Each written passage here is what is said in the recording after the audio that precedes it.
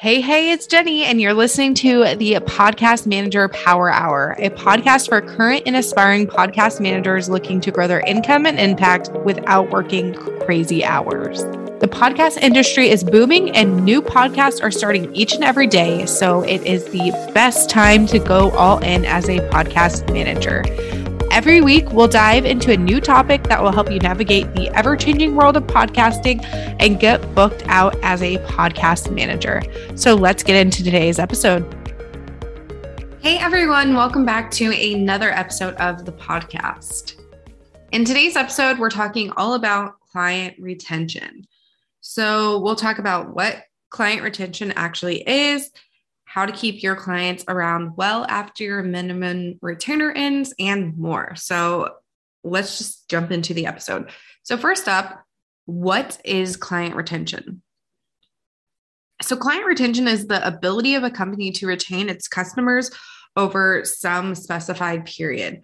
So most of us here probably have some kind of minimum retainer, right? If you don't, add one ASAP, because you want to make sure that you have that guaranteed income for a certain number of months. And with podcast management, it does take a little bit to get in the flow with your client. So having more than a 1 month kind of period helps you get to retain that income for a 3 month or more period, and also allows for you and the client to get comfortable together and know that it's a good fit. So at my agency, we actually do have a 3 month minimum retainer, but our clients typically stick around a lot longer than that. And I think that's because of a lot of things, but really it's probably because we pride ourselves in making sure that our clients are taken care of and fully satisfied. And I think that's a huge part of why they stick around for the long haul, because they feel like their show matters. They feel like their voice matters. They feel like they aren't just a number on our client roster. They feel like really part of the team and really integrated. So let's now chat about some ways that you can keep your clients happy and always coming back for more and not dealing with client turnover all the time. So number one, a little communication goes a long way.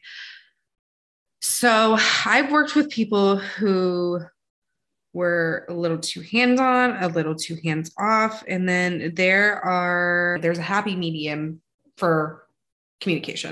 And I think really just keeping your clients in the loop, especially at the beginning when you guys are getting comfortable with each other, making sure they feel seen, heard, appreciated, loved is really crucial, and is honestly what will seal the deal with them sticking around for the long haul, because they feel like you really truly care about their show. They feel like you see them as a person, not just dollar signs. So communication is key, and it really helps kind of set the foundation for a long and healthy relationship between you and your clients. Number two, it doesn't hurt to go above and beyond. So going above and beyond is my motto, really. I think as a whole, we should be all striving to go above and beyond. You don't want to do the bare minimum. You want your client to feel like this just goes into making them feel loved and supported and seen, appreciated, all the things. So obviously you're not going to want to constantly do things that aren't in the scope of your work, because then you're just doing work for free essentially. But when you do something for someone, or if something, so for example, a client wants something done that's not in your scope of work. And obviously, if it's something that's recurring, you would definitely add that to your scope and potentially increase your price. But if it's just kind of one and done thing, it doesn't hurt to add it to your list for that day. Number two, it doesn't hurt to go above and beyond. And this really goes along with the first one. Going above and beyond just makes your client feel good. It makes them feel like they made the right decision in hiring you. They feel really supported by you. So it's just really important to go above and beyond for your clients. And I'm not saying constantly do things that weren't outlined in your scope just to make the client happy, but like little small things that come up here and there that are like one-off things. It doesn't hurt for you to take that over and do it without charging extra. Obviously, if it's something that's going to be happening on a weekly basis, you definitely need to add that to your scope of work and increase your price.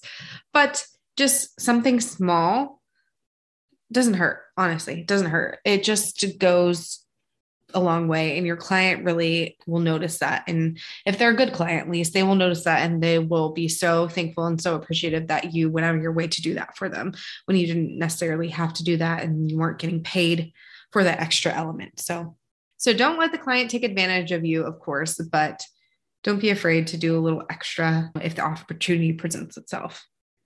All right, number 3. So creating solid processes for each client will be your BFF.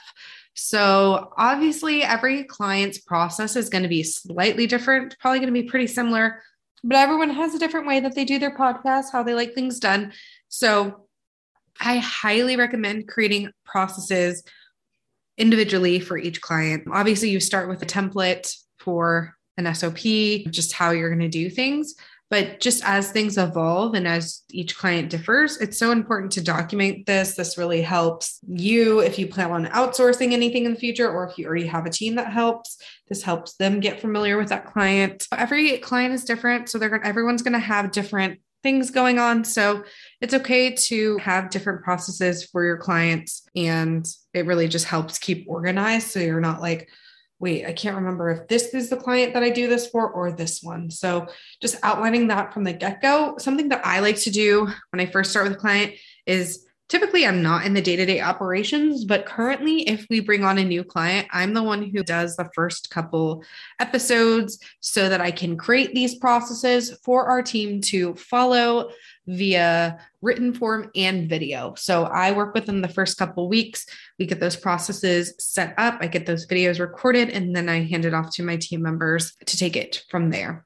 So this really helps ensure that we're doing the things the way that the client likes it, and that there's like really no hiccups in the service, because I am taking the reins at first before handing it over. And that's not to say that I'm not like letting my team do the show notes or the editing or anything like that, because those are two big things that I definitely outsource to my team from the get-go. But I'm talking about like when it comes to uploading to WordPress and like the show notes format and uploading to their host, things like that. Like every client does it differently. So I like to be able to document that process exactly how they like it, so that whenever I hand that part over to our podcast VA that does that, they are able to easily follow that and replicate the client's process.